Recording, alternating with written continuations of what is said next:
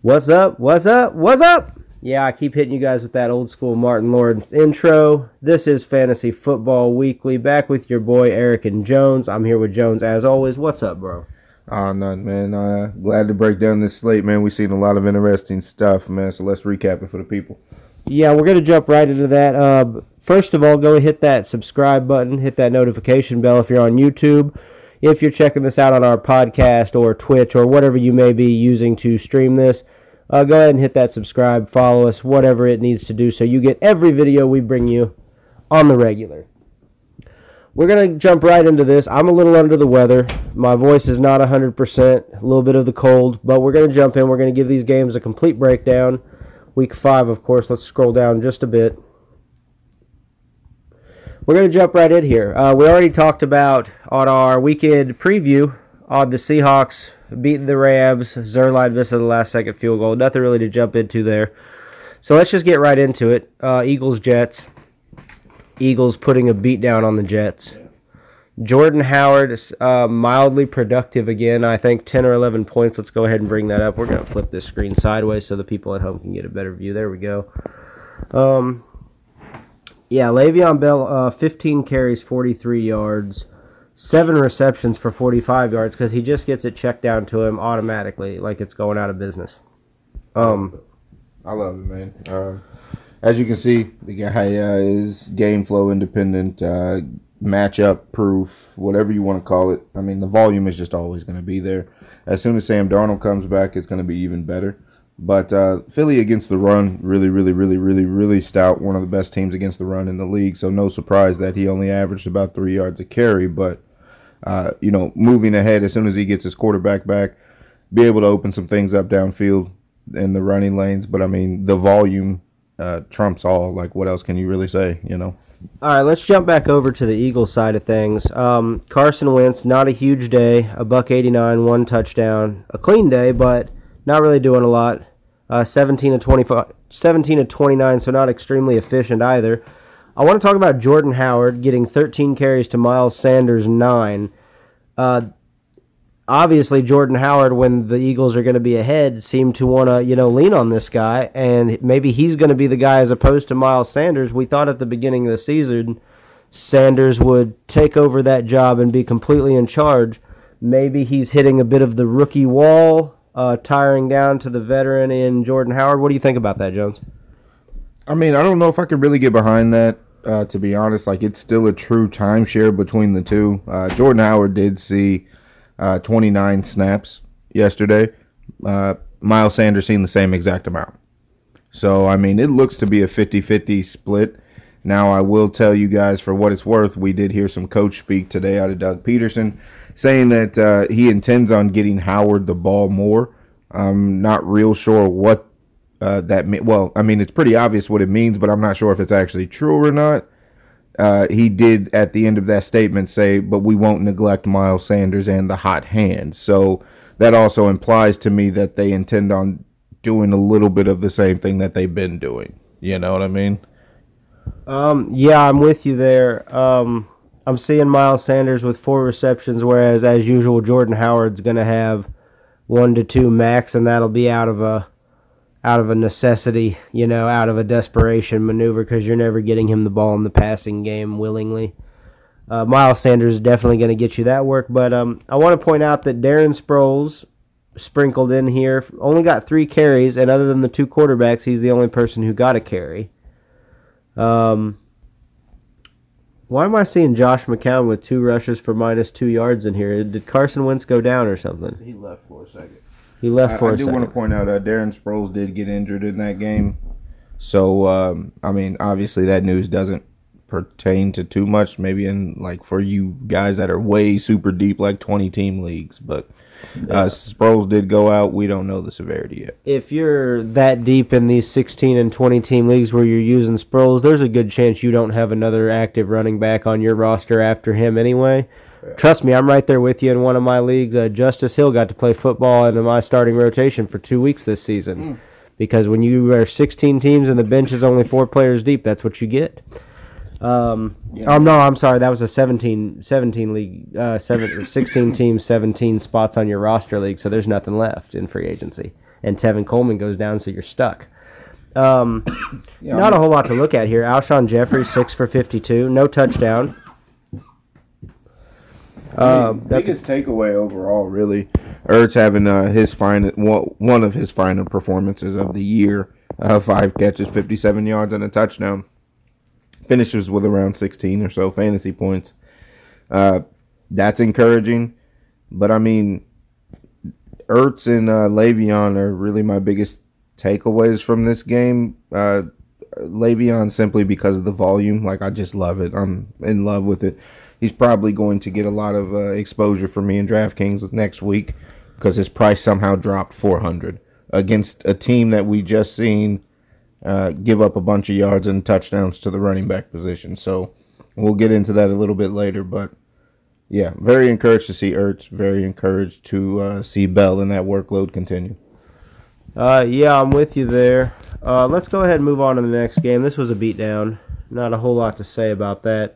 Next game, Panthers-Jaguars. This was a good one. Entertaining. Yeah, Carolina jumped out to an early lead. Jacksonville came back, and then they played it tight the rest of the game. It was definitely must-watch football for that early slate. Gardner Minshew did not get the win, but once again had an opportunity at the end of the game for a Hail Mary. He twisted around in the pocket and rolled back out to his strong side. But he had such pressure on him, he just couldn't get enough arm strength under it to even get it to the end zone. Kuechly bats it down at about the 5-yard line with no Jaguars around because they were all in the end zone. But an incredible day for him, 26 of 44, so not incredibly efficient, but 374, 2 touchdowns, no picks. He adds another 7 carries for 42 yards. Somebody stop me and try to tell me Gardner Minshew's not the man so far this season. I'll stop you. All right, go ahead. Tell me why.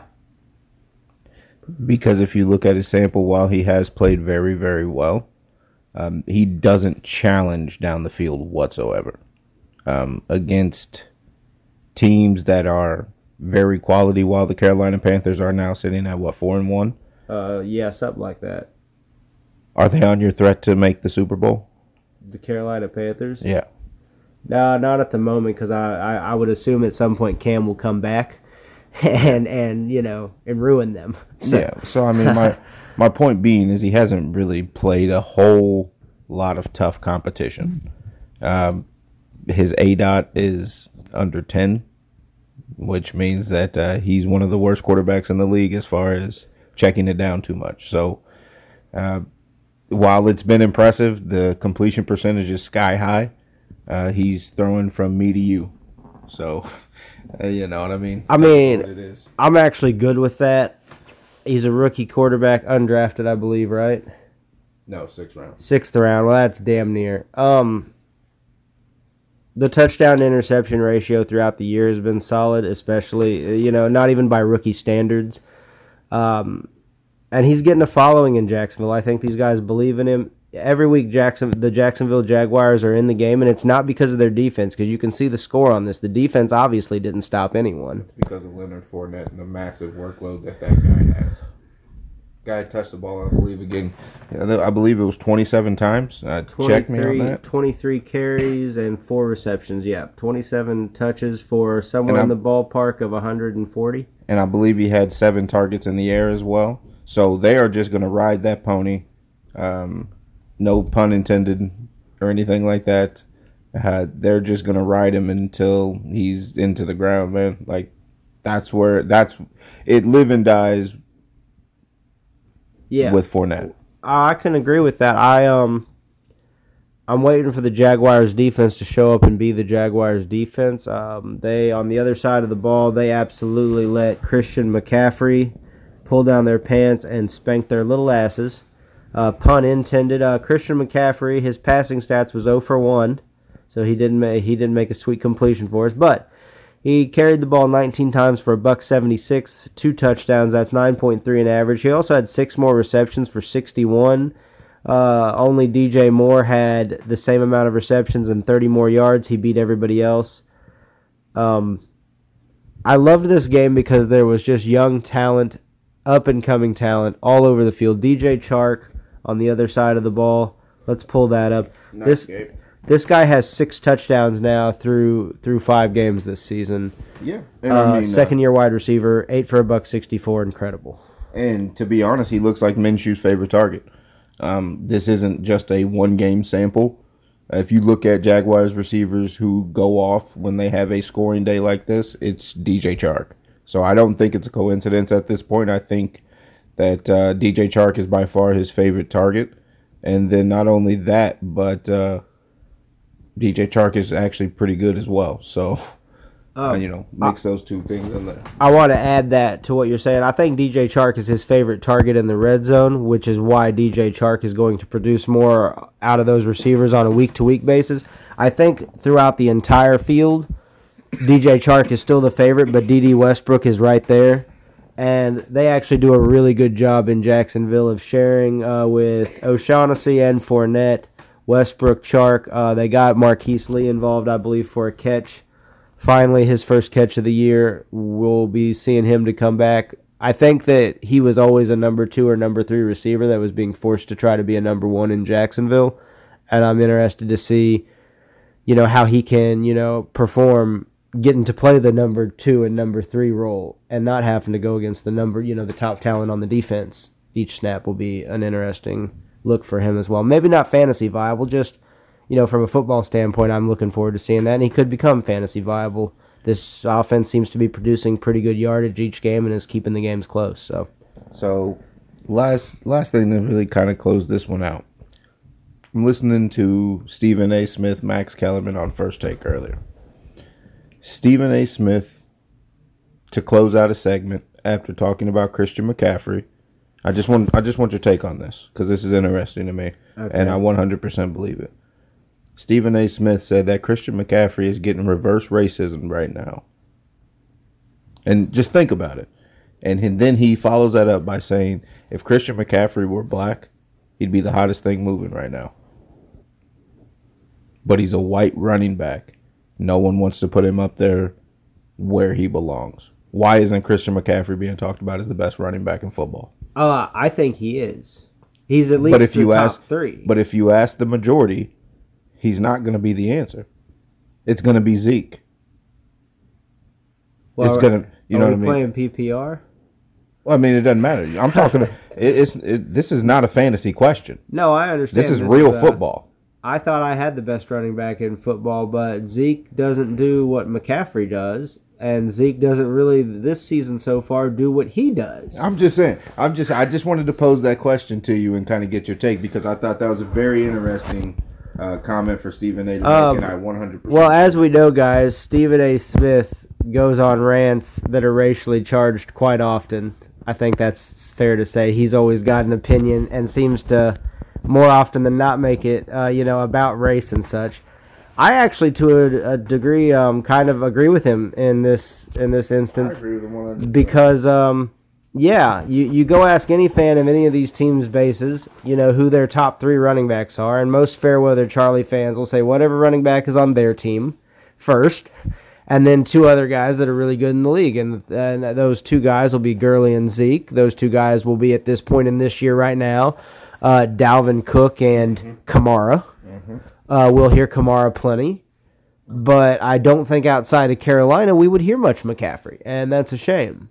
Because that's a do-it-all. He catches, he runs. Never comes off the field. He doesn't get hurt. He always, and this comes back to something I've said before with how he takes hits and how he prepares when he knows he's going to get hit is a big part of why I think he stays so healthy. I mean, this guy's incredible, man. Like, appreciate what you're seeing. I know we love it for fantasy because he can give you 50 points, but like from a real football perspective, this guy is, I don't want to say one of a kind because we've seen pass catching backs that can also do it on the ground, but I think he could be up there with the elites of the Marshall Faulks of the world, man. Like, he's that damn good. I'd love to see, maybe for next segment, Jones will maybe be able to compile us some historic numbers about where McCaffrey ranks against some of these elite. For the look ahead. Yeah, we'll give you guys something for the look ahead here.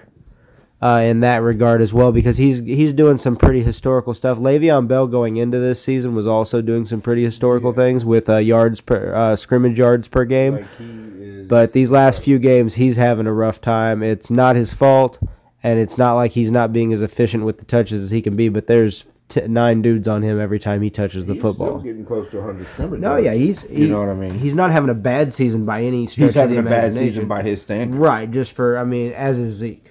Zeke is way down this year, and thank God I'm super heavy on Zeke, so you guys can know that your season-long companion here is struggling mightily. Yeah. This week did not go any better.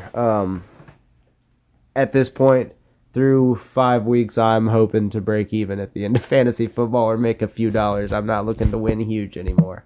Also, the DraftKings... Oh, God, I got beat again. The DraftKings guy over here who only dabbles in season-long. Undefeated through 5 games. Yeah, whatever. Let's move on to this next game. Vikings-Giants. This was, well, for starters, if you're a Wayne Gallman manager, you weren't happy because Wayne Gallman had about 1 or 2 touches, left the game with a concussion, and it wasn't even one of those he may not return, it's he's out immediately. Kirk Cousins got his pass on a little bit, 22 of 27, 306, 2 touchdowns. The squeaky wheel narrative came through. But Diggs, 3 for 44. Adam Thielen, great day, 7 for $130, 2 touchdowns. And you know I'm all over Thielen, and I'm not all over Diggs like on a season and a week-to-week basis. So obviously I'm stoked because all the work is going now. 6 for 86 for Dalvin Cook is pretty nasty as well. Yeah. On top of his 21 for $132. This guy's also incredible. That's 200 plus scrimmage yards and no touchdowns. He'll still take the 28 points, whatever it was. Yeah, I mean we've seen him go over 100 yards on the floor 4 out of 5 games. The only game he didn't was against the Bears, and I think I can give him a pass there. So clearly one of my worst fades of the drafts this year because of how high he was going and his injury history with me was just I didn't want to jump on board when there was guys like Nick Chubb sitting right next to him. I can understand that. This guy... Actually, that's what I faded as well. Other guys similar. Joe Mixon's sitting right next to him, of course. Devontae Adams sitting right next to him, of course. Yeah, and now we also took guys like Keenan Allen over him and Juju Smith-Schuster. No, I didn't take any Keenan Allens over him, but I did some Juju Smith-Schusters that I'm still not satisfied with. That's what I'm saying. So I don't know what the expiration date is on these tags, but I'm not thrilled with them. I'm thinking about taking them back to the store. Dalvin Cook's been incredible. Also, I'm pretty sure you can just go ahead and put him in that bucket for, game flow independent, matchup proof. You can just go ahead and throw him on the bucket because the volume is there in both the running and the passing game. So, you're looking at a floor that's extremely high. I mean, the only 2 things that are relevant on that team is maybe in a matchup, Kirk Cousins can sometimes get the job done for you. Who may be, just a little teaser, who may be one of my favorite quarterbacks going into next week, and we'll talk about that on the look ahead. But pretty much Thielen and Dalvin Cook is what you should be all over, and you're auto starting them still in season long. We had a couple rough weeks there with Thielen, but I think they showed what they can do last week utilizing the run and the pass together, and I think that's going to be a lot of the game script we see, or at least what they'll attempt to do from here on out. On the other side of the ball, Daniel Jones, kind of a rough outing, 21 of 38, $182, 1 touchdown, 1 pick. Now, I noticed you weren't out here watching Red Zone with me this week, and I assume you were in New York playing against the Vikings. So Daniel, talk to me about this. What went wrong this weekend with the passing game? I mean, you just saw a little bit tougher of a defense than he had been facing. We seen him light up the Redskins for a little bit, and we also seen him light up the who was it? Buccaneers. It was the Buccaneers, whose pass defense is terrible. Yeah. So, I mean, was his first reasonable defense he faced. The Vikings are very good at generating pass rush. Xavier Rhodes is actually playing pretty solid back there. Harrison Smith is always Harrison Smith. So, when they're generating pass rush and making quarterbacks make decisions, especially a rookie quarterback, it could be a rough time. So, I think that's what we've seen there. Just a rough game from a good defense and a rookie quarterback. All right, we're going to jump over here to the high-scoring game of the day. Texans 53 at home versus Falcons 32. Which, if you had two players in this game, you won your season-long league, and you should have won money in DraftKings as well. And if you were up against the players in this game several times over, like I was, you probably went, somewhere around 5-17 this week in your season longs. Yeah. I haven't checked those numbers officially, but I know I didn't win 50% because Deshaun, Will Fuller. You know what? Pretty much everybody just hurt me except in ways. For Hopkins. Hopkins he hurt you in ways that you had him. Yeah. Well, he wasn't horrible, but he wasn't up to Hopkins standards. Let's jump into it. Matt Ryan, 32 of 46, 330, 3-1. Again, it looks like a good stat line unless you watch the game and see that these are all garbage time numbers. Devontae Freeman again, 11 carries, 30 yards. I fade him as always, but he did work in the receiving game again. He managed to sneak into the end zone on a short little play in the red zone. 5 for 40 with a touchdown to save his line once again. God, I can't stand him. Jones jump in on the Texans side of the ball. Will Fuller set a high mark of the year, I believe, with 14 for 217 and 3. I only had Will Fuller in one of my 22 leagues, but I did manage to start him. So that's good. And he wasn't startable lately, so it's good that I made that jump. Yeah. I mean, this was a game that if you had exposure to in DraftKings, you probably did very well. My exposures really came from this game. I had a lot of Watson, a lot of Fuller, a lot of Hopkins who didn't perform all that good, a lot of Ridley. But, so we've seen Fuller not lead the league, but be third in air yards this whole time throughout the year so far and not connect on a big play. So we just knew that was a matter of time that was going to change. He connected on a couple long touchdowns, as we suspected he would have by this point, already. So it was just kind of a regression to the mean there. Atlanta secondary is awful, as you can see. They just keep getting banged up by injury, man. Not Keanu Neal. It is Keanu Neal.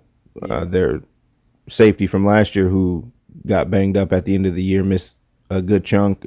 Also missed torn Achilles, I believe. What, last season?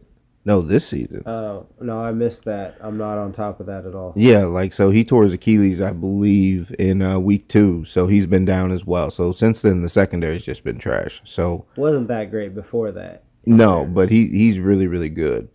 And, you take your best player out of the secondary, and this is what you see. So moving forward, load up against Atlanta secondary. I don't think there's anything else that needs to be said on the Atlanta side. It doesn't look like they're getting better at all. So I don't think you can improve something like that. You can't make them be more skilled at coverage. And this is like the 4th game in a row that Matt Ryan has thrown for 40 or more pass attempts. So as far as fantasy-wise, everyone in Atlanta is viable. They just may not be any damn good, but they're viable. And they're playable. You know what I mean? Matt Ryan is getting to the point, I believe, in season long where you just start Matt Ryan. It almost doesn't matter who you have at this point. If you check him, he's top 5 in QB output this year. It actually almost feels that way with Dak, too, even though he hasn't been good, because he's just scoring a lot of points every game when they're down and stuff as well, which apparently if Dallas is against a good team, they're going to be down, and if they're against a bad team, they're going to be up, but still doing play action passing. So it seems like Dak gets involved every game there. He doesn't look good on the eye test, but he looks good for fantasy stat lines. So, and as a Cowboys fan, I need you to pass the eye test, not these dumbass fantasy numbers. This isn't real. On to the next game. Saints beat on the Bucks. I shouldn't say beat on. The score indicates it was close, but never really looked close. Teddy Bridgewater was in charge on this one. His line was excellent. 26 of 34, 314, 4-1. 5 carries for only 7 yards. Not a big deal there. You don't need him to do a lot of that. Just an overall fantastic game for what used to be the Minnesota Vikings starting quarterback. People seem to forget that. Jones, what do you think about Teddy B? So we seen Teddy B kind of open up his game a little bit, right? We seen him throw 3 passes down the field of 20 or more yards, and was 3 for 3 for like 101 yards. So we seen him actually kind of, shed that narrative for at least one game, and was still very efficient like Teddy Bridgewater tends to be. Michael Thomas, we obviously seen that connection is just as if Drew Brees was there. I mean, Michael Thomas doesn't do his damage in the middle of the field, he doesn't do it down the field. He does it in the middle of the field in the 8 to 15-yard range. It's incredible. So, Teddy Bridgewater's still throwing there. We could have predicted this. I had a lot of Michael Thomas in DraftKings. I thought he was the best play on the board at 6,600, especially against the Buccaneers secondary, who's been shredded all season. This is kind of like an Atlanta Falcons situation. So, we could have kind of predicted all this, to be honest with you. I was very encouraged to see Kamara get over 100 yards from scrimmage, and it was like no big deal. So that's also encouraging. If he falls into the end zone, then he also has a very good day fantasy production, and no one even knows about it, really. So, yeah, he was. It's not great numbers for Kamara, but it's decent overall against the stout Buccaneers run defense. The run defense is good. Something to point out on the other side: Mike Evans zeroed out. Yeah. Lattimore. Yeah, I had talked about going into that. He historically was really good against Marshawn Lattimore. He's one of the few receivers in the league that it really gave him severe problems over their previous matchups. Man, think about this. Boy, did those tables turn this weekend. You had just as many targets in the first half as Mike Evans did. You were targeted on just as many. I was literally feeling sick and sleeping on my couch. I wasn't even targeted. Winston never tried to get me the ball, not once. That's what happened to Mike Evans in the first half. Yeah, guys, incredible. Like, when I miss one big there, because he absolutely, Marshawn Lattimore, shut down Mike Evans. I had 0 Mike Evans for the record. I went with my Mike Evans in the DraftKings against Jones. Needless to say, that didn't go very well. Yeah, I had 0. Jameis Winston got good garbage time stats, as he tends to do. Yeah. Ronald Jones had an all-right game, still getting plenty of touches, still fighting for his work there. Not a whole lot to take away from this game. I think the team we expected to win did the winning, backup QB or not. Yeah. Moving on to the defensive battle of the week, the Titans and Bills. This was a close fight. Bills get the W again. Let's jump right into it here. I got something for you. Josh Allen, 23 of 32, 219, 2-1. Singletary was not playing again. My fantasy darling has now missed 3 weeks in a row.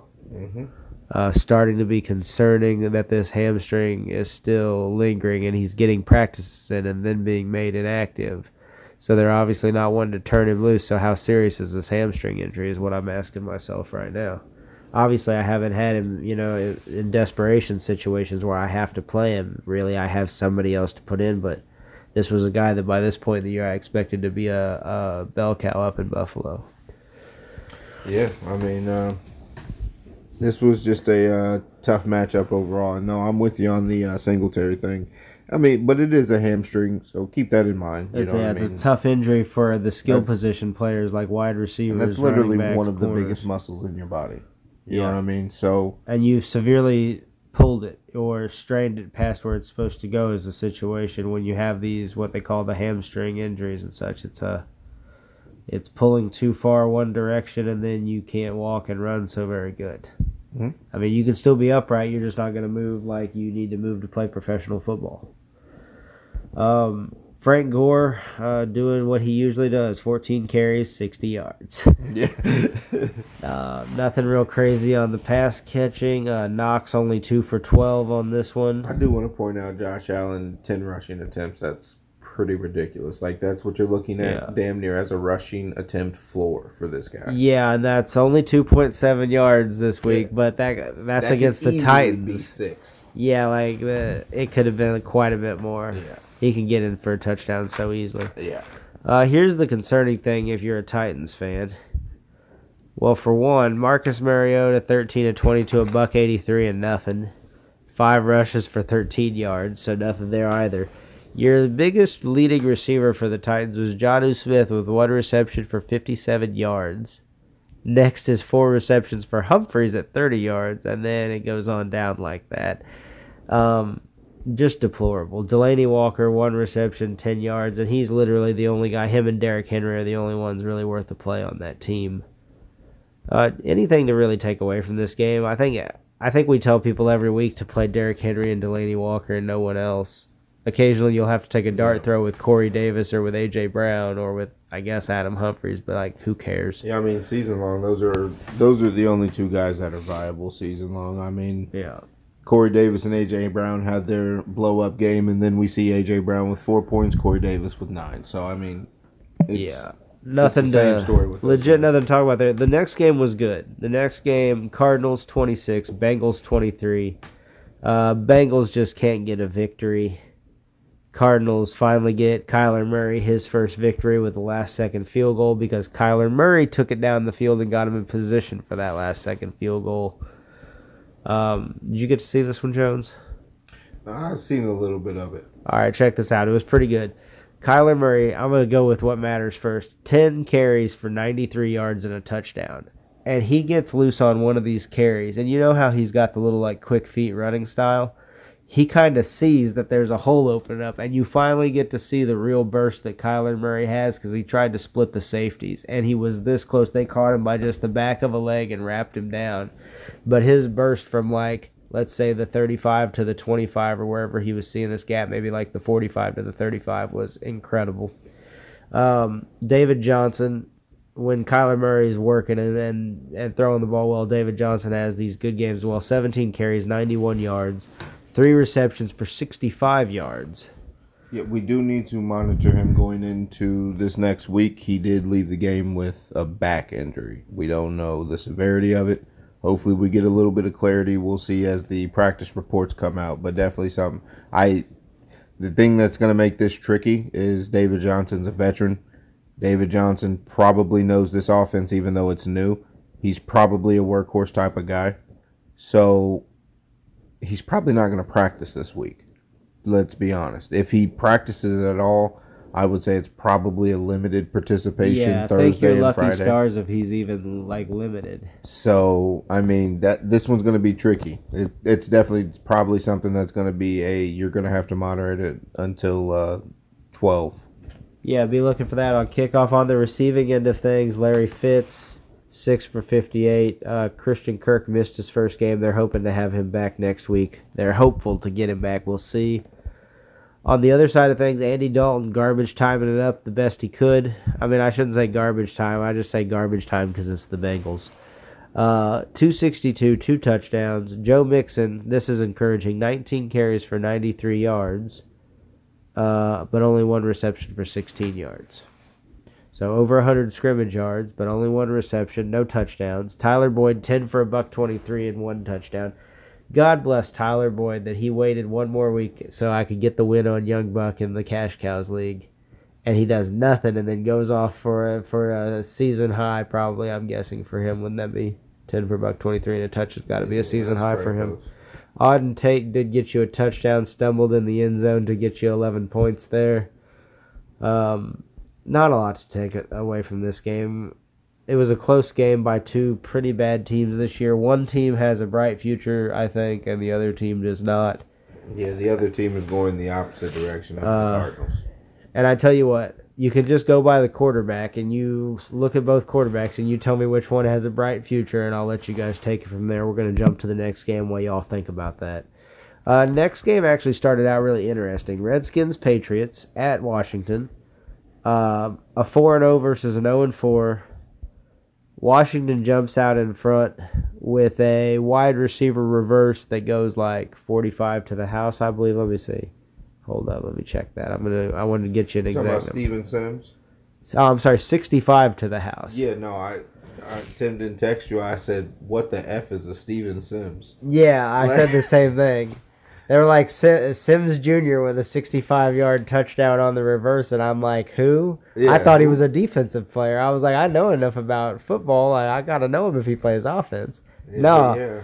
we're learning something every day. Wendell Smallwood managed to get 6 carries for 27 in this one, 4 for 21 for Thompson. Peterson 7 for 18, so he's not even getting legit shares anymore as the lead bell cow back. And McLaurin 3 for 51. That was your big high scoring receiver for the day. Terrible day for the Redskins. Terrible. I don't have anything else on the Redskins. If you want to say something nice, Jay Gruden was fired. That's something nice if you're a Redskins fan. No, just a quick tidbit on the Redskins' next game. It's going to be the battle for the number 1 overall pick between them and the Dolphins. And the Redskins do have the advantage in this one, seeing as how they are just fired their head coach. And on a third-string quarterback. Yeah, and so they're worse than ever right now. Keep in mind when the we Dolphins say are about to advantage. pick up a win right here. Yeah, when we say advantage, we mean an advantage at getting that number 1 draft pick. Right. Because ain't nobody here worried about going and getting a victory here. They're sitting there in their locker room right now. They're going to be like, all right, the Dolphins are going to try to run the football to the left. And when they do that, I want y'all to let them run it to the left. Y'all go right. And then look confused. Because we need a kid who can come in here and throw the damn ball. It ain't going to be Dwayne Haskins. I did not like what I seen from him in the one game where they let him play the second half. It looked bad. I'm never, just from a football perspective, I'm never in favor of making a guy's first action be in relief duty or clean up you're out there in the just shit. like a QB change mid game. I don't like that. I personally don't like that because you didn't get the first team reps. You weren't involved with the game plan as heavily as the number 1 was, and that's just the problem is he's not involved with the game plan. Give him a full week. Give the kid a week to work on it. No, and he's the starter. I'm glad they didn't start him against the Patriots the next week because that would have ruined him. Send out Colt McCoy to throw a pick and get slaughtered. Right. Next game up, we're not even going to talk about the Patriots. Sony Michel looked better this week. Let's leave it at that. Still going to get the volume. If Rex Burkhead is out, it's pretty clear. Play James White, play Sony Michel. Yeah, if any of those 3 are out, it gives you a green light. And I'll be honest, for those of you season-long guys, you probably drafted Sony Michel in the 5th, 6th round. You're playing Sony Michel. Yeah. Unless you've got Melvin Gordon back now. And I'll tell you this. Last week, I guess you should have played Sony Michel over Melvin Gordon. If you made that mishap, call yourself a fantasy guru and start yourself a podcast. Yeah, I can poke fun at myself. I do a lot of winning when it comes to this. So when the old football gods just make me look ignorant, I can laugh about that and chuckle and go get my umbrella. Next game up, Ravens versus Steelers. Ravens getting through with a 26-23 overtime victory. They did not get the ball first, but they did strip Smith-Schuster, I believe. Yes. And went ahead and get the victory. Lamar Jackson looking human, to say the least. Not even, at some points in that game, not even a good human. 14 for 70 on the carries and rushing yards. That's encouraging. Mark Ingram getting in the end zone like he tends to do every game. Mark Andrews hurt himself again a little bit. We'll see. Keep monitoring him throughout the week. He's constantly banged up this season. Looks like throughout the year. Yeah, he's just going to have a questionable tag until the playoffs, maybe through the playoffs. I didn't see a whole lot in that game. It was a nice, hard-fought game. Mason Rudolph took one of the hardest hits you'll see all year. That was ugly. I was watching the game with my friend Tim, and it's the first time where I've been watching NFL football, and I looked at Tim as serious as I could, and I asked him if Mason Rudolph just died because I didn't see anything that would lead me to believe otherwise. So, I mean, for those of you guys who didn't see the hit, Mason Rudolph. Like I don't know. It was no dude. Like it was serious, man. Like, It he was went very to the hospital serious. Yeah. after, like you normally don't go like directly to the emergency room for a concussion. Well, let me start the story proper. So he ducks up under the pocket and steps out, and he rolls out to the left, and he finds a man downfield. He's got Smith-Schuster. So as he's throwing the ball and just releasing it, he gets hit from the back and kind of pushed into a guy that's coming up and hits him in the front, like right underneath the chin strap. Like just, I'm thinking God actually hit him clean in the jaw and didn't even get all helmet. Anyway, he's completely like, we're not talking just laid out like he's hurt. He's unconscious. Like, doesn't know where he's at. And we're talking all the time about, like, they get him up and they bring the cart out on the field, because this is a serious hit, and they're thinking about putting him on the stretcher. Cart dies. The cart battery dies on the field. The cart dies. They can't get him off the field. They've got to get this fucking guy up and make him walk. And they walk him over to the sidelines, and it looks horrible, Jones. The way he walks, have you seen the walk to the sidelines? It looks like how South Park pokes fun at the NFL when the guys are walking around like they don't know where they're at. This dude has no clue he's a football player. Yeah, I'm not even kidding. Yeah, no, I actually thought to myself, he probably, because he had like this goofy, like kind of innocent look on his face when he was walking to the sideline, and it was like someone had just told him that he was the starting quarterback for the Pittsburgh Steelers. And he's like, seriously. And he's just walking, he's like, shut up. God, man, seriously? He's talking to one of like the trainers and coaches, and they're like putting back in, and they're like right here, and there's and I almost said to Tim, when we were there, I said, I think they're actually telling him he's the starting quarterback and he's looking around, like he's a football player. Shut up, man! Like he probably doesn't even know he's Mason Rudolph right now, and they're letting him know all these things because he looks shocked and surprised. We're not even kidding with you a little bit. For those of you who are, not liking to see an injury or something, I hope you didn't see that. He took a shot. He'll definitely, I assume, be missing next week for concussion protocol. I'd be shocked if he comes back.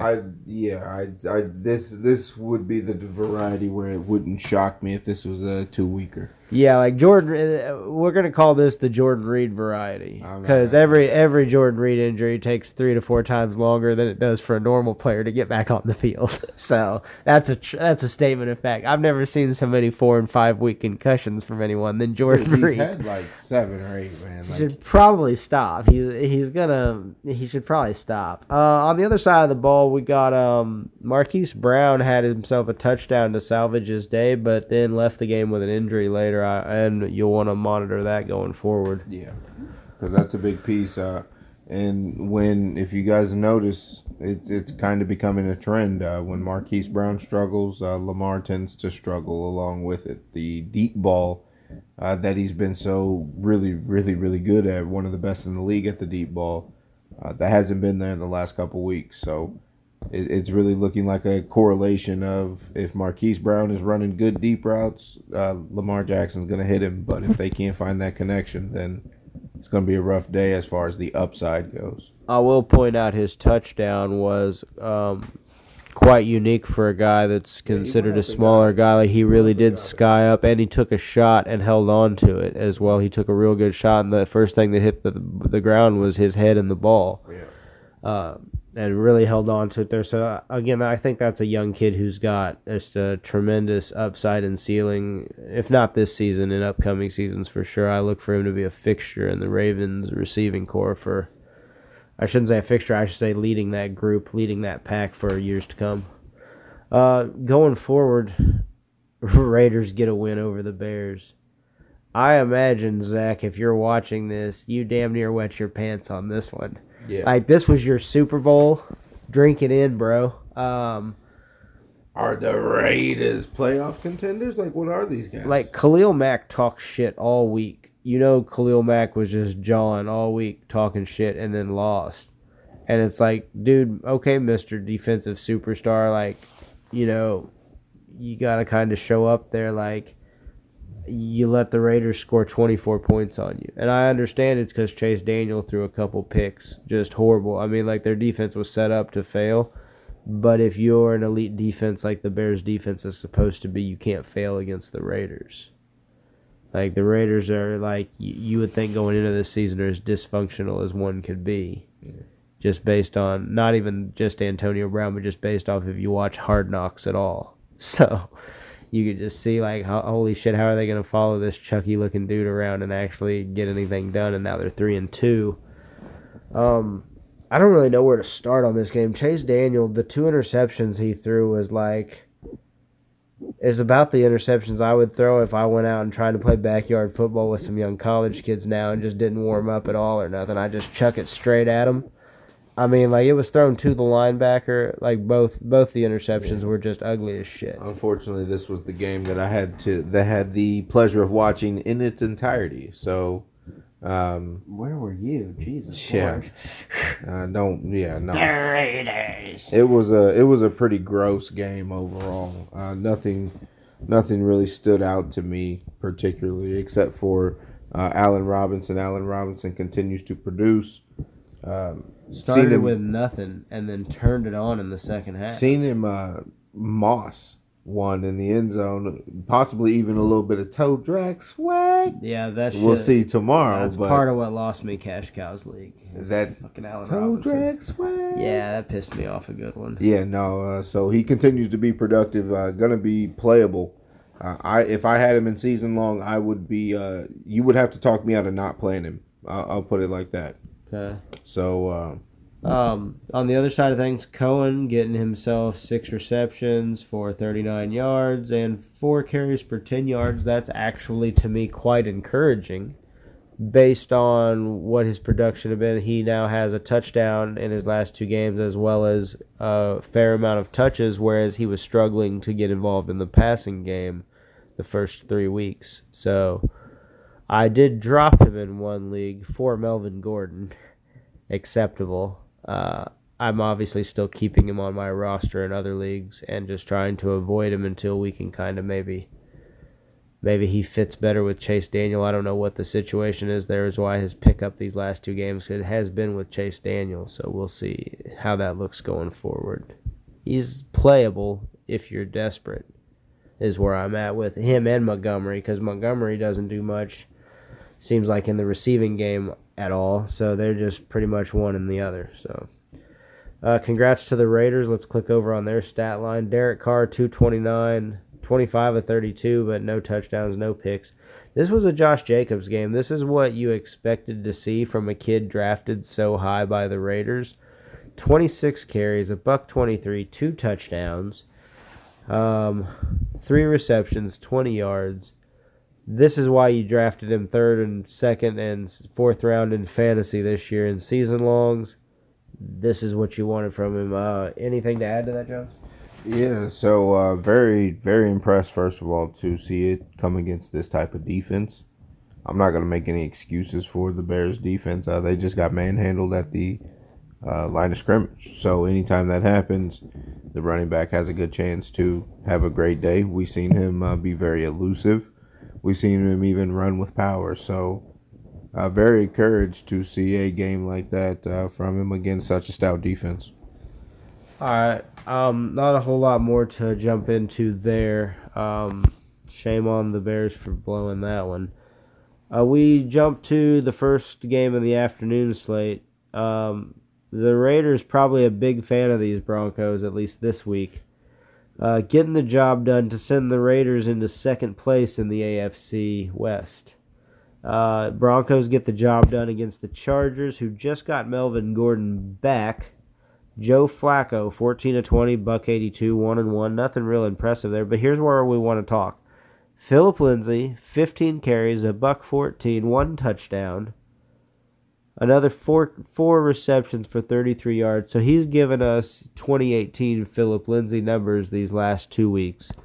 Makes me super happy that I drafted him in the 5th round in a lot of leagues.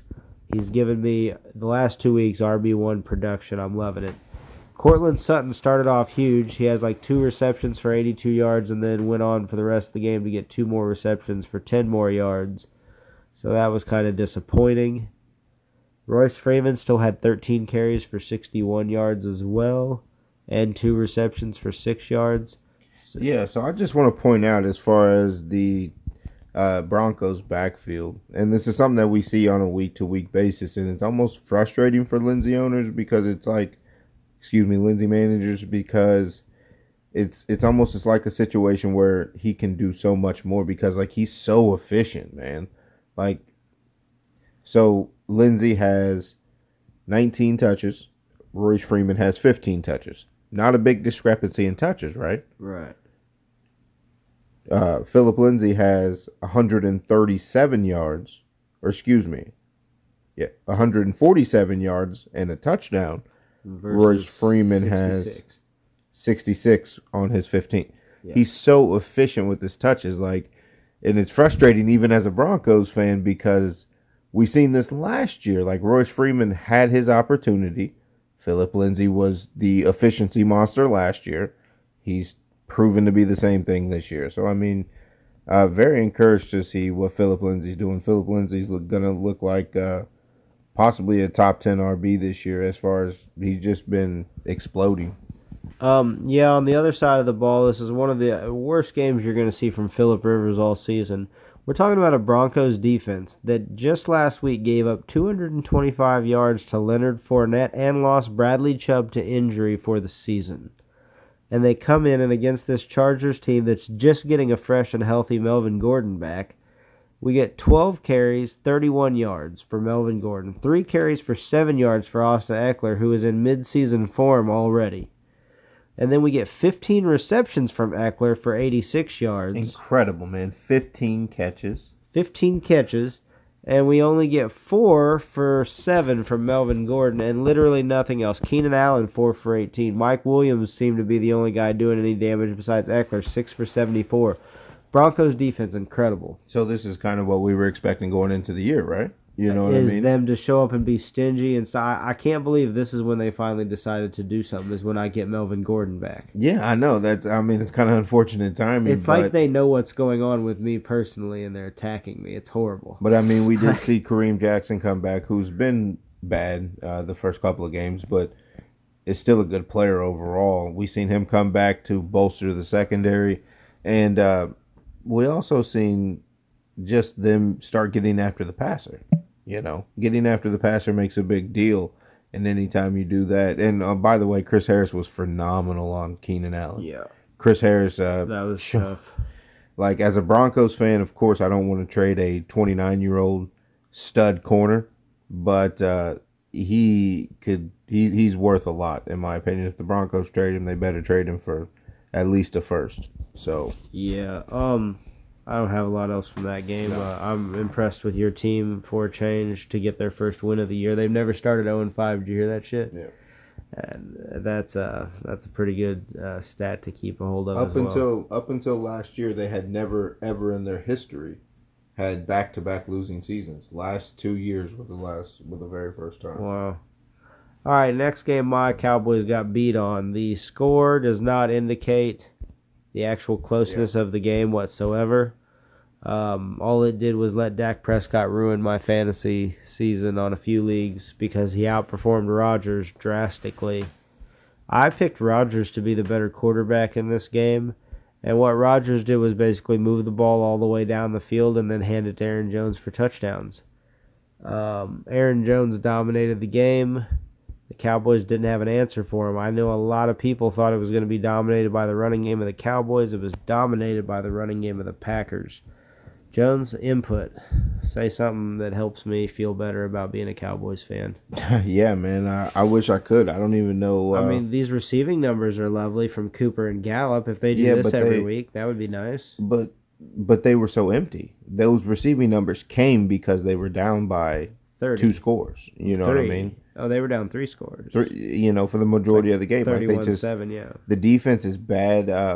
I'm not really sure what to make of it. The linebackers are flying around, but I think a lot of teams are starting to use their aggressiveness against them, if that makes sense. Yeah. So they're over pursuing, yeah. Yeah, I think that that has a lot to do with it right now. I think for the time being, this defense doesn't look like it has anything together, and you can be playing players against what we thought was going to be a pretty good Dallas defense. And on the on the Packers side, like you said, Aaron Jones just completely dominated, man. So Yeah, like we're pretty good against the first wide receiver. Like we tend to be good. Like you'll notice Valdez Scantling 1 for 18. Like Byron Jones does a good job and locks a guy down. But we're not getting the same production from Awuzie and from Xavier Woods and from these other guys. That we've got. In 20. If you guys are just seeing that pop up on the screen, that's Dexter Carter. I told him to watch the new South Park episode, and he said, "Wow, killed Winnie the Pooh," which, if you haven't been keeping up with South Park, they've recently pissed off China, and now the Chinese government is upset with Matt and Trey over their recent episode. Jones is looking at me like I'm crazy because he hasn't seen it. It's a good episode, I promise, bro. Shout out to South Park. I'm a big fan. I love what they do. Big fan. Yeah, but Dak didn't even look good. No, yesterday. Dak looked horrible. Dak looked like he wasn't worth the $30 million we offered him. You need to get the ball why isn't Zeke touching it 25 times? I don't understand it. I don't get it either. It doesn't make. It's like they don't understand that that's how they wore teams down last year, and that's when Zeke goes off in the fourth quarter. Zeke is not a first round draft pick in fantasy football. If you don't wear them down throughout the game, utilizing him so he can eat because he's in better conditioning shape than them in the fourth quarter. And at this point in the season, he's been back long enough now. He's in better shape just like he should be than the rest of those defenders. By the end of the game, he should still be running hard. I'm not sure. They're just not giving him the damn ball, man. Like, no, give him the damn ball. Like, what are you guys doing? With all due respect, there's too many 200-yard games for Amari Cooper when you have Ezekiel Elliott there. Yeah, like Amari Cooper, fine player. Zeke, great player. Great player. Well, Zeke is just on a different level, but he's not getting the production because he's not getting the touches, and that's not his fault. That's the coach's fault. He hasn't been inefficient. He's just not getting as many carries and such as he should a game, and they're not checking it down and looking at him in the passing game enough anymore either. Like, this is what made us successful in the past years, and this is what you're going away from right now. So hopefully they can turn it around and figure that out. 2 games left on the slate to talk about. It looks like we're going to get this show in about 1 hour. Chiefs Colts. I didn't get to see this game, Jones. I fell asleep because I wasn't feeling well. Talk me through it. Yeah, so we seen a really, really, really damn good game played by the Colts. Really clean game overall, except for Jacoby Brissett's very errant throw on a deep pass he tried to make, which the guy was open if he puts any touch on it whatsoever. But game kind of started out as we expected. Chiefs come out on their second drive, I believe, and we see Mahomes do his scramble, gets to the sideline, out of the pocket, and just throws a freaking dime, a dart on the run to Byron Pringle in the end zone. Oh, yeah. So at that point, you're thinking this is, it's going to be what it's going to be. Yeah. So then we see the Colts go down, kick a field goal. By the way, on that drive, on that instant or that first drive, Mac gashes them all up and down the field, and this is going to be a constant throughout the game. They run the ball 41 times. I'm looking at it right now. Jesus Lord, he carried it 29 times for $132. On their closing drive, think about this. On their closing drive, they handed him the ball 11 times, dude, out of 14 plays. And he just gashed them up and down the field. What I'm trying to say is the Indianapolis Colts exposed how you beat the Chiefs. The Chiefs are, I'm not going to say the Chiefs are a bad team because I still believe the Chiefs are one of the best teams in football. But you beat the Chiefs by exploiting their weakness, which is they can't stop the run. How many times? I've been preaching this to you for 3 weeks now? I told you if a game stays close, the running back is going to go off because they can't stop the run. Not even a little bit, no. So we seen the Indianapolis Colts possess the ball for 39 minutes of the game yesterday.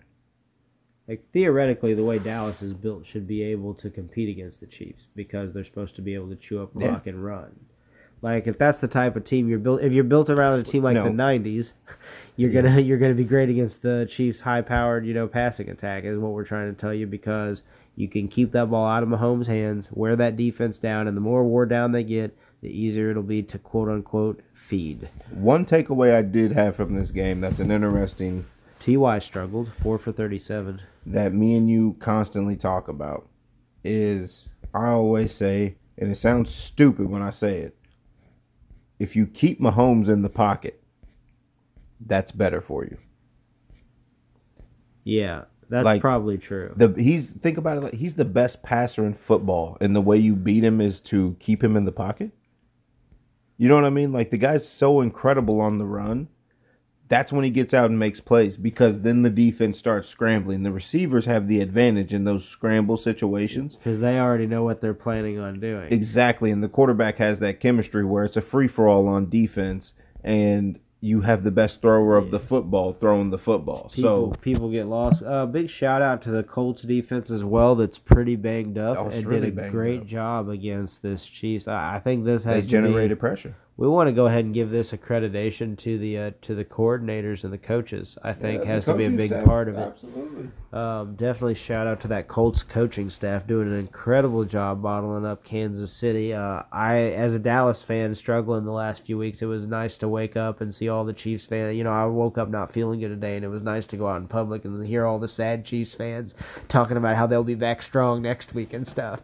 Like, yeah. They're gonna have that's gonna be one of my favorite games to target. Just a little mini look ahead. Gonna be one of my favorite games to target next week for DraftKings against the Texans. Chiefs-Texans. Yeah. Opened at 51, dude. Hey, spoiler alert, Carlos Hyde could be playable. Yeah, right. Wait, a rematch against the team that cut him or traded him after they were going to cut him? Revenge narrative. One of the top rushers in the league somehow through 5 weeks. Revenge narrative. It's crazy, right? Last game to talk about, Monday Night Football. Not a lot to talk about. The return of Tevin Coleman. There are only 2 undefeated teams in football right now. One's the Patriots, big shocker, 5-0. The other, the San Francisco 49ers at 4-0. Led by a Patriot disciple. I wouldn't call him a disciple. He just played his rookie contract there, and he never got to play. 4 years. He never got to play, No, though. that's not true. He played like 4 or 5 games. Okay, I apologize. And Apparently, that got he him played. paid, but he doesn't lose when he starts games in the regular season, man. I got a line for you here. Baker Mayfield, 8 of 22, 100 yards, 2 picks. Looking like a fool with his pants. I ain't seen him do anything good since he started doing those commercials where he was mowing the grass at his stadium and he was trying to get the power to work in the right places because it was talking about, protecting his house and stuff. Yeah, I mean, look, man, I just think at the end of the day, this team was smelling their own shit a little bit too much. You know what I mean? They were like, that smells so good. Drinking that Odell Beckham, whatever it is you're drinking with him. That's what I'm saying. Like, and now they starting to realize that, oh man, it's stanky. So they're gonna have to do something about it, man. Like they just came in way too overconfident. Yeah, on the other side of things, Odell Beckham 1 for 1, 20 yards passing. Nick Chubb 16 for 87. Odell 2 for 15. That's encouraging that he's getting touches in a slightly different way than just receiving. However, 2 for 27 receiving for Odell. Now, he's getting these other touches and they're trying to design plays for him. So, is Odell going to be mature and say, maybe I'm not doing much with the opportunities being handed to me? Or is he going to act like it's the coaching staff's fault that he's not getting open and being available for 9 receptions a game? Landry, however, 4 for 75. Last 2 games, Landry has blown up out of nowhere. I'm stoked that I have him in some leagues. I'm sure as soon as I actually get him in the lineup after these 2 good games. I say good games, 4 for 75. It's just not awful. He was apparently the only one on his offense besides Chubb that could do anything. Yeah, Chubb's gonna get the volume. It looks like he's kind of like not quite Fournette range, but real close. We're gonna see him at 20 touches. Including the receiving game, just about every week, I'm pretty sure, which is going to make him playable because we love volume from the running back position. Garoppolo on the other side of things, pretty good, 20 of 29, $181, 2 touchdowns. Matt Breida, we discussed this, he broke off an 80-yard run to start the game and then went 10 for like 34 yards, or 30 and some change, the rest of the game. So he balanced out eventually. Still looks to me like a Tevin Coleman thing happening here. 16 carries, 97 and a touch. That's obviously good production overall. I tend to lean towards a guy that's getting good average yardage every play more than the home run guy. It is what it is. On the receiving end of things, Breida did just fine on that, 3 for 15 and a touch, whereas Coleman did not have any receiving this game, but he will in general. I don't think you should concern yourself with that. Jones, you got anything else for him for this last game of the week?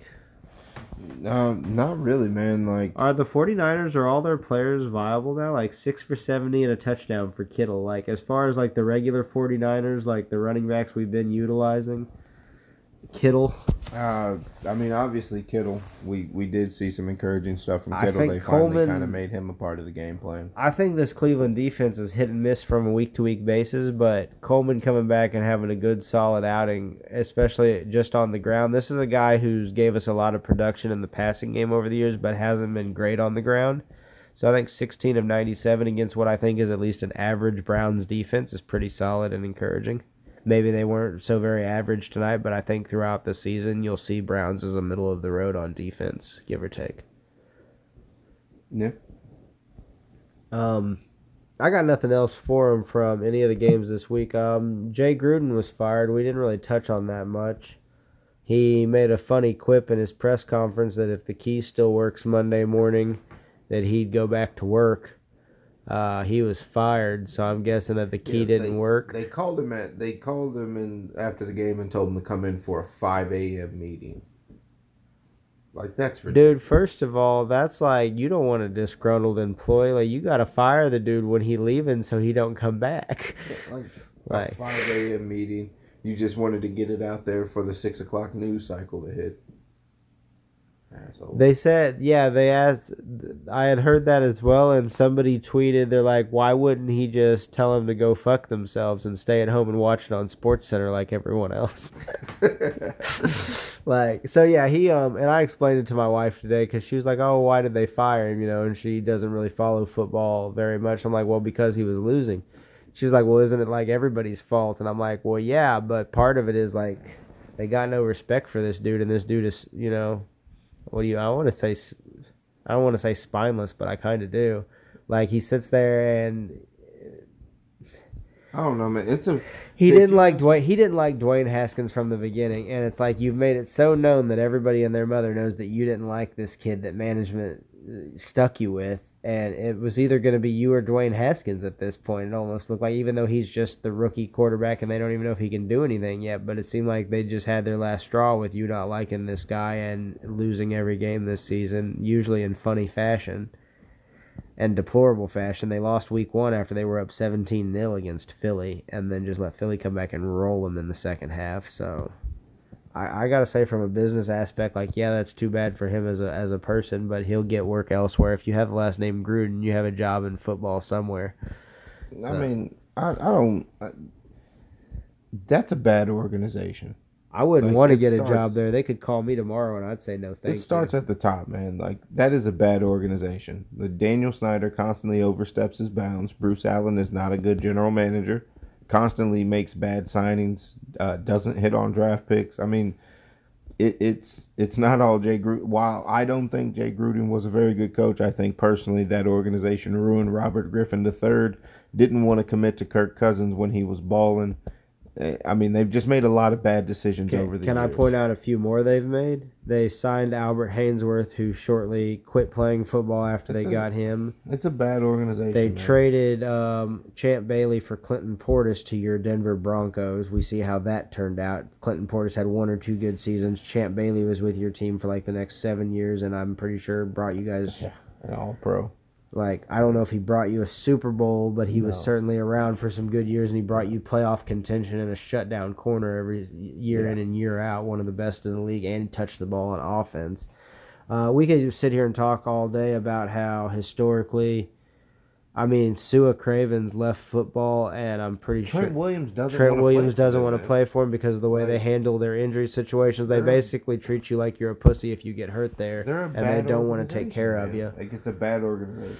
Yeah, I think at some point when the NFL is what it is, they have to step in as an organization and get something up to standards. I think that they maybe need to we're certainly talking about it here when nobody wants to play for this team. I mean, you got a team that's tanking on purpose down in Miami, and at least some of those guys still want to be there. Right. Yeah, and they know that they'll be better, if they want to wait it out for part of their career, there's better, things coming around the corner. It should be good later on, but show me what's going to happen good in Washington. That's the one team I know my Cowboys can get by every year. Like, we may not win our division. We may not be playoff contenders. We're going to get Washington. It's a bad year if we lose one game to Washington. Like, that's take that to heart right there for real. You really want to give them a promo, like just a quick preview tonight, or just a quick a couple players to just look forward to next week, or games that you want to highlight? Yeah, I mean, I'll highlight a couple games, but yeah, that's all I I'm want not to do even too. close to done with all. No, the I'm right there research. with you. Like, we already talked on Chiefs Texans. So here's another one that just jumps out to me as I'm looking down. If you guys want to see for football purposes, 49ers Rams is going to be a good fucking game, I think. I think the 49ers are going to get the Rams. That'll be their true test. Yeah, let's see if the 49ers are legit or not. Second, we already talked about Chiefs-Texans. This Falcons-Cardinals game, we talked about how bad the Falcons secondary is. Yeah, The Cardinals, that'll be one of my favorite games yeah, to target. Cardinals love to throw the ball and also have a horrible set. Everybody should just be throwing the ball willy-nilly in that one. This the Falcons could reverse the Falcons could beat the Cardinals 52-30 something this upcoming week. Yeah, or vice versa, could lose 52-30 against the Cardinals. Kyler Murray ain't showed me he can put up 50. Kyler Murray showed me he can throw for the yards. At some point, the guys he's throwing for these yards to will step in the end zone. 6 yards of pass, man. He'll that get doesn't there. Translate to 50. He'll get there. Probably the bummiest game of the week will be Broncos-Titans, and not a lot of scoring coming from that. I don't know. I can tell you what I'll say on Wednesday. Play the defenses. Yeah, play the defenses. Cowboys-Jets, hopefully that's a bounce-back spot for my Cowboys. If they can't beat the Jets, well, fuck. I'd probably just hang up my cap for the season and wait till next year. Lions-Packers, historically, teams that play each other tough on Monday night would at least be something to look at and watch. 2 division games, both teams over 500. Yeah, it should be a good one. Chargers-Steelers, so you get to see James Conner, Juju Smith-Schuster, Melvin Gordon, and Keenan Allen and Eckler. Sunday night. That should be a good scoring game, and too. I'm up against you in our league this week. So we'll be having an on-air challenge of some sort. Yeah, we'll be wagering, and we'll probably have bench bets and stuff too. We'll have some fun with the cash cows portion of that next week. So, guys, we don't have nothing else for you. We're going to bring you the full-on first look in a couple days, and then we'll bring you the deep dive on the weekend, sometime on Saturday. So just be looking. Excuse me. And as always, we appreciate you being here with us. Hit that fucking subscribe button. Like, share, show your football people, show your poker people, because we got a ton of stuff on the channel. We hope you enjoy it. Jones, anything else? No, Jim. Just like you said, hit the like button, subscribe. We enjoy doing it for you guys. Thanks again for joining us. All right, and Jay Gruden, if you listening, bro, enjoy this week. Sleep in tomorrow. Come on the podcast. Yeah, peace.